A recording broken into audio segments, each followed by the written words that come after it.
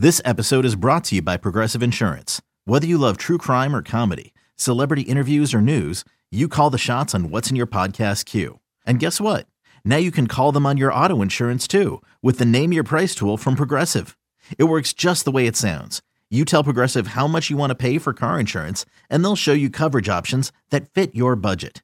Get your quote today at Progressive.com to join the over 28 million drivers who trust Progressive. Progressive Casualty Insurance Company and Affiliates. Price and coverage match limited by state law. When you need mealtime inspiration, it's worth shopping Kroger, where you'll find over 30,000 mouth-watering choices that excite your inner foodie. And no matter what tasty choice you make, you'll enjoy our everyday low prices, plus extra ways to save, like digital coupons worth over $600 each week. You can also save up to $1 off per gallon at the pump with fuel points. More savings and more inspiring flavors make shopping Kroger worth it every time. Kroger, fresh for everyone. Fuel restrictions apply. Welcome to the Bret Boone Podcast. Explore the mind of MLB All-Star, Silver Slugger, and Gold Glove winner, Bret Boone, as he sits down with his friends from the world of professional sports. Now up to bat, Bret Boone. Welcome to the Boone Podcast. I'm Bret Boone, and today on the program, I sit down with a buddy of mine and a teammate. We were teammates in 2000, San Diego Padres. He was an All-Star in 2003. And he pitched in the big leagues for 15 years. Ladies and gentlemen, welcome Woody Williams. Woody Wood, what's going on, man? Thanks for coming on the show. Yeah, I appreciate having me. Thank you. Long time we haven't talked.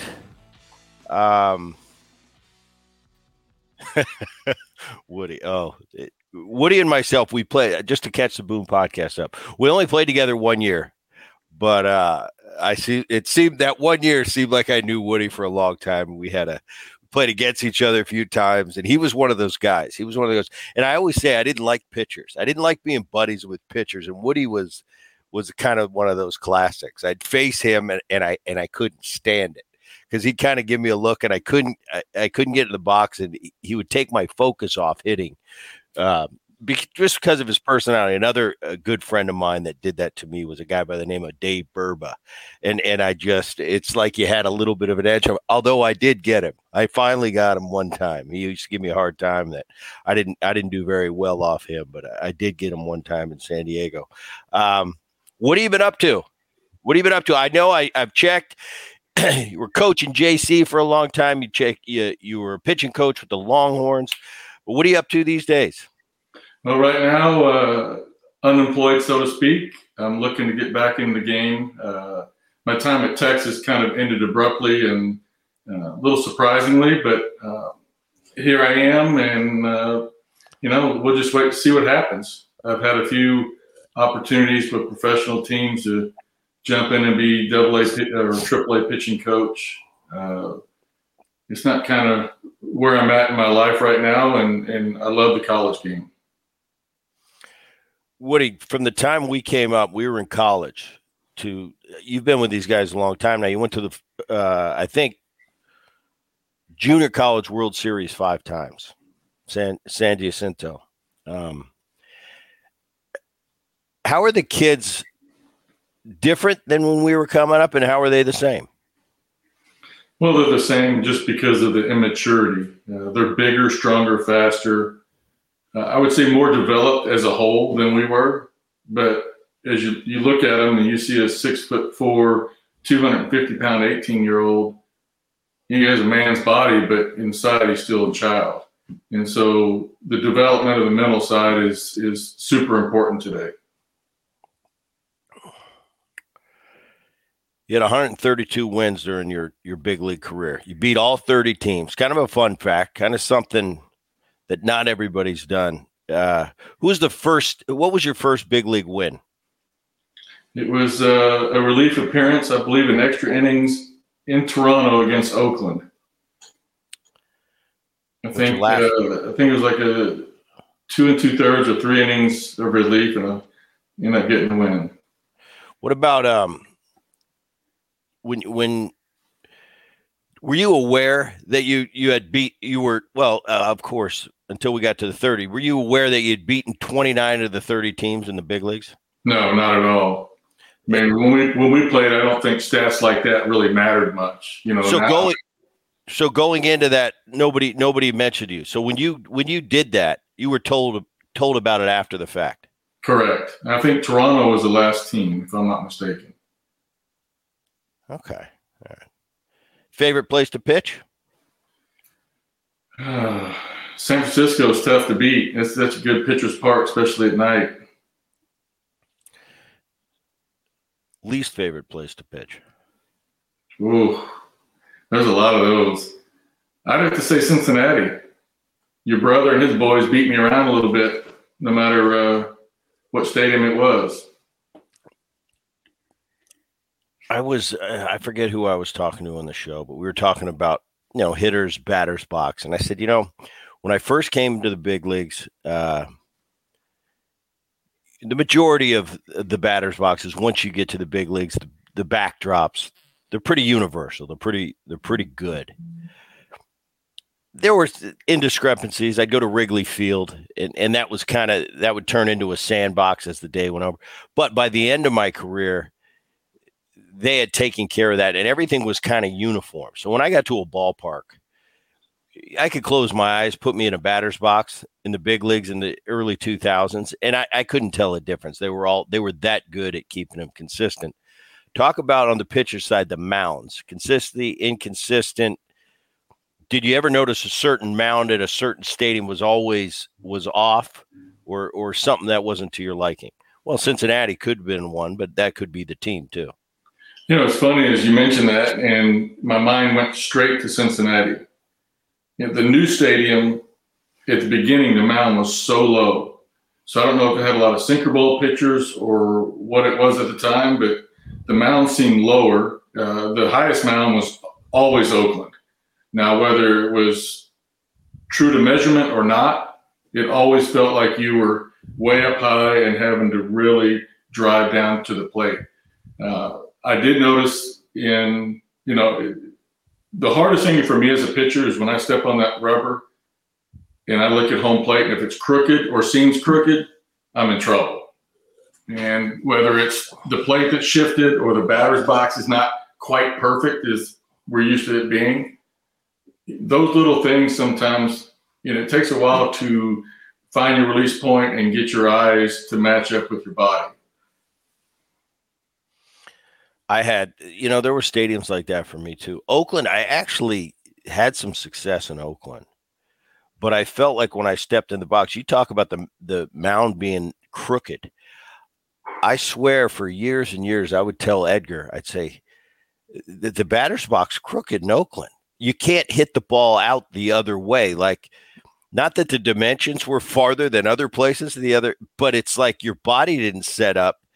I can't explain it, but it was just something different than any other venue that I would go to. It all seemed pretty symmetrical, and everything would set up. Like I said, I mentioned that the batter's boxes, they were all, but it seemed like Oakland, for some reason, it's just hitting the ball the other way. It's like I had to force it and do things that would kind of mess with my mechanics to hit a ball. And I don't mean just hit a ball to right field, but I mean hit a ball to right field. So I have no idea what that was, whether it was legitimate or it was just me. And when I went to that ballpark.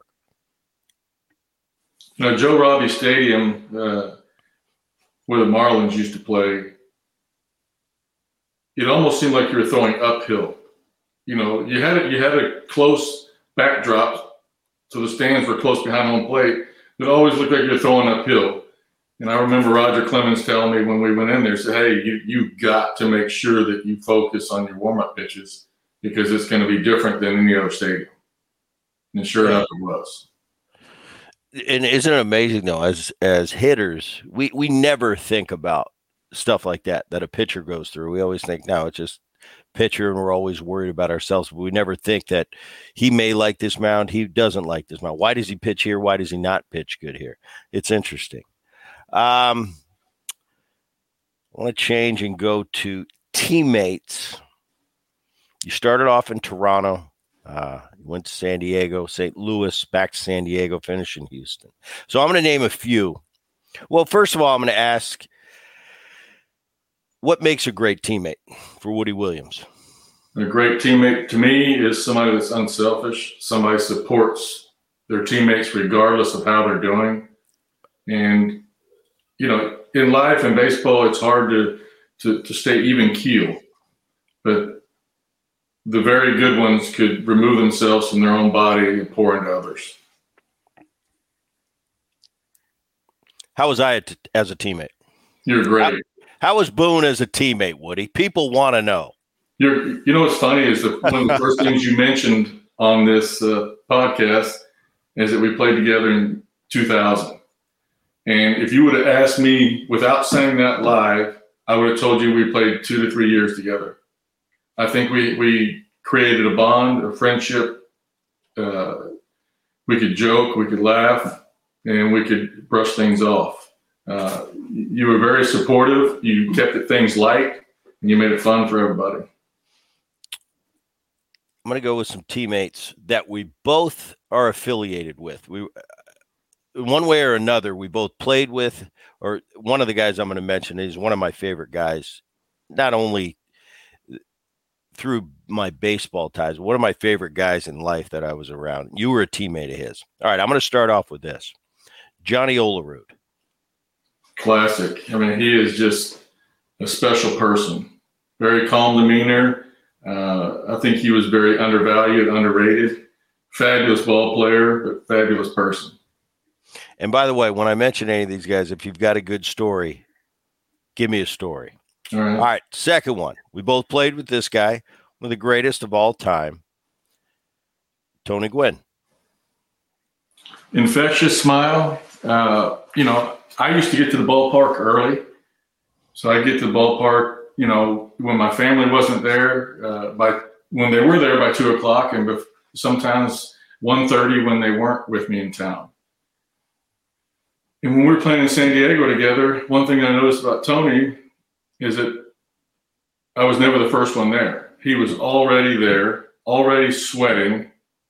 And I kept thinking, what is going on? What is he doing that he's sweating already? Well, he had already hit 200 balls off the tee by the time I got there. And then it was early batting practice. Then it was regular batting practice. Here's a guy that was just committed to his craft. And regardless of how he was doing, the work never decreased. I mean, it was amazing, his work ethic. I think you mentioned his smile. That's all I remember, because that was, once again, this is a teammate that I only had for 1 year. But my memories of Tony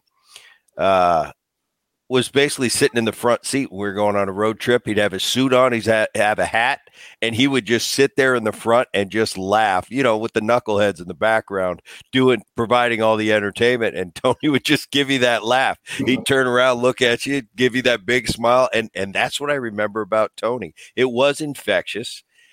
I would try to talk hitting with him. It was different because he's left-handed. Anytime, and when I talked about Ole, the first guy we mentioned, I agree with you. One of the best human beings out there and a great player. But when it came to hitting, Olerud was my first baseman for 5 years, and we'd sit there and we'd talk hitting, and I'd look at him. I say, Ole, the rule. I can't discuss hitting with a left-handed because you just don't know what we're going through. Everything's breaking away from us, and Ole used to laugh at that. I had the same thing with Tony. He tried to explain to me his philosophy. I understood what it was, but I just couldn't put it on my side of the box. And you're right. I just remember that infectious. I think that's a great way to sum him up. Infectious smile. All right, this is the one that I wasn't a teammate with. You were. He was my hitting coach for a season. Paul Molitor. Wow, Paul Molitor. What a pro. In his life, he went through a lot. The way he played the game, I would love to see how many hits he would have got. You can say this about everybody, but he had, I think, 4 seasons in his career that he missed due to the way he played. It wasn't, a sprained ankle here or there. He just played all out all the time. And he played hard. But he was a guy that was very professional. Didn't have to say anything to get a point across. And just the way he carried himself made others look up to him. But, his career speaks for itself. But great teammate. Loved having him as a mentor. It was, I definitely value my time with him. Ryan Klesko, teammate of both of ours. I was a teammate a couple times with him in Atlanta and in San Diego. He's a beauty, absolute beauty. I had to throw that in the middle. He was different than the other three. It's like, which one doesn't belong? Klesko, but I knew your relationship with him. All right. I mean, he was so happy-go-lucky. He cared. His personality made people believe or tend to believe that maybe he didn't care as much as he did, or he wasn't as smart. But he was a smart baseball player. He knew how to set pitchers up. He knew how to have a plan at the plate. And, it wasn't until I saw him after baseball that I really realized how big that man was. He is a monster. Trevor Hoffman, finish up with him as on the teammate segment. Take your business further with the smart and flexible American Express Business Gold Card. You can earn 4 times points on your top 2 eligible spending categories every month, like transit, U.S. restaurants, and gas stations. That's the powerful backing of American Express. 4 times points on up to $150,000 in purchases per year. Terms apply. Learn more at americanexpress.com/businessgoldcard. Well, here's a guy that kind of beats to his own drum, so to speak. I never thought I'd see a guy out there running early in the day with gray shorts and a doctor's garment on top, but that's what he did. Every day was the same. He treated, regardless of good, bad, or indifferent, how he did on the field, every day his work was the same. And I think that spoke volumes. I think he led a lot of the bullpen guys that, are kind of either floundering in their career or trying to figure out how to go about their work. But I never saw – he never got too high. He was never so full of himself. Here's a guy that's one of the best of all time. And you talk about a constant demeanor, somebody that, whether you give him praise, he was the same, or whether he just blew a 3-run lead in the 9th and didn't get an out, he was the same. He had 2 tenures with this man, and I'm going to come back to him in a little bit on another topic, but just won the World Series. Bruce Bochy. Everybody asked me what was so special about Bruce, and I tell them that he cares about his players. I mean, he ultimately cares about his players and their success. And what makes him so good in the game is he's trying to figure out how to win the game in the 8th before the game even starts. He's playing chess when the others are playing checkers. We're going to move on to something in the game. Mound visits, something that I've never talked about on this show. And something as a second baseman, I was a part of my whole career. I'd come see a pitcher for various reasons. And it depended for me who the pitcher was, what his personality was, on what my message was going to be when I came in from second base. Some guys, it was, if I see Woody out there and you're laboring, I'm going to come in and give you a break. Usually our conversation is going to be something light. It's going to be funny. And it's nothing more than a time to give you a breather and reset your clock. Get your mind off. You might have walked 2 hitters in a row, which you rarely did. But that was my job as a second baseman. You've done it now a lot on the coaching side. But what would Woody the coach, Woody the pitching coach, tell Woody Williams, the pitcher, in his visit to the mound? Well, I think, like you said, there's times when you can keep it real light and fun. There's times when you need to challenge somebody. for me, I didn't like to waste time. I was either going to go out there and win quick or lose quick. And so I think a lot of times I would make sure as a pitching coach that my mind was on the right things. My mind was clear. What I mean by that is that I knew the situation. I knew how I was going to face the hitter. I knew who was coming up who was going to be on deck, who was going to be in the hole. Do I have a base open? Just trying to pitch smart and try to get myself out of that one inning. The thing you're watching this year, the rule changes. Guys can't do that anymore. As a second baseman, I don't have that luxury of time. Let's calm everything down. Let's get back on the same page. Can't do it anymore. How would you do with these new rules? First of all, did you like them? Did you like them? And how would you do as a pitcher with the new rules? The one thing that I really, really love is the pitch clock, because there was, I know, there's hitters that took forever to get in the box, but there's also pitchers that took forever between pitches. And, the flow of the game is much better. I think bringing in relievers and having them face three hitters or get the last out in that inning, at first I was against that, but now I kind of like it just because there were some managers that would use their whole bullpen in 2 innings, and the time of the game just drug on. But at the same time, you can look at it and say, well, a lot of the thinking has gone out the door. As far as the shift, I think it's good and bad. I mean, my whole thing is if guy could do is pull the ball, why not put everybody over there? You're not challenging him to bunt. You're challenging him to get better if it go hit the ball the other way. And when he can't go the other way, then you have to shift back.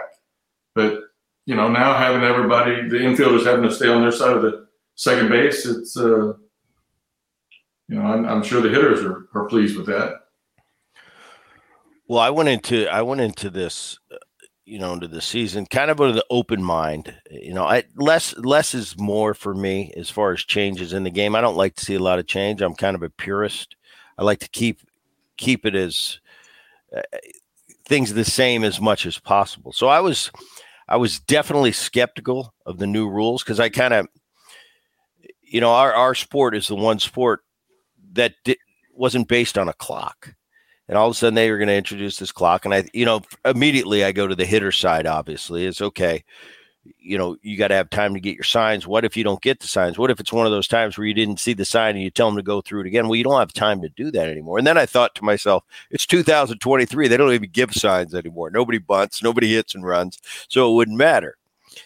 But then I thought, okay, for myself, it wouldn't be that big of a deal. It's okay. I know I've got to be in the box in a certain amount of time.